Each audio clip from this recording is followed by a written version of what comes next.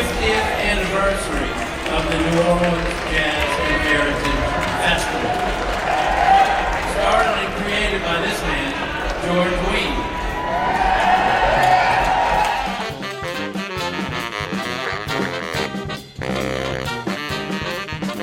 New Orleans is something very, very special. There's no city in the world like New Orleans. From the jazz to the blues to the funk to what, we just put it all together with the food and the culture, and we created the greatest festival in the world.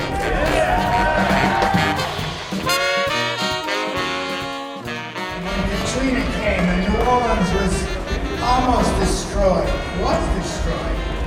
and we said, we're going to put that festival on again. I don't know, 300,000 people came. It was less than 6 months after Katrina. What a tribute to this city.